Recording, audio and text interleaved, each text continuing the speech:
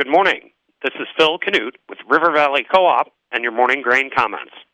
It is report day. At 11 a.m., USDA will release the February WASDE report. Overnight, corn and soybean futures were higher. March corn was up 3/4 of a penny, settling at $6.74 3/4. March soybeans were up 10 cents, settling at $15.25 1/4. In the outside markets, as of 7:40 a.m., the U.S. dollar index is off 92 points, trading at 103.335.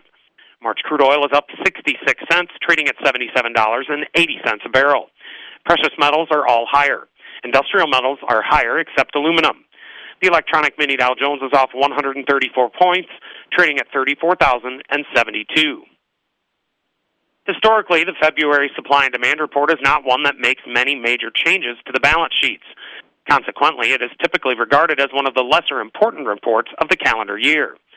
That being said, USDA is notoriously unpredictable, and the best traders can do ahead of a report is to make educated guesses. The educated guesses set forth by traders ahead of today's report are in line with what is usually expected of a February WASDE report. Only slight changes are expected for the domestic balance sheets.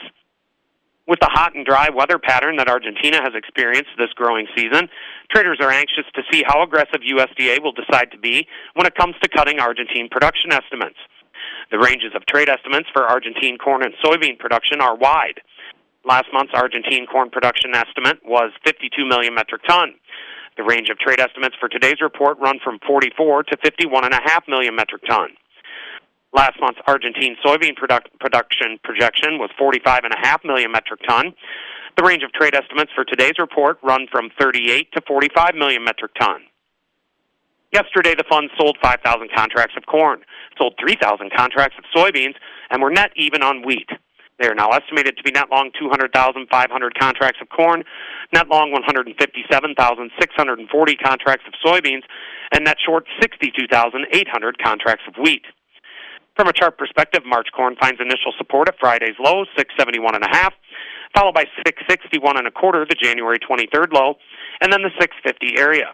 Initial resistance is at 680, Friday's high, followed by last week's high charted on Tuesday and the 2.5-month high charted on January 18th, 688.5 and 688 3/4, respectively.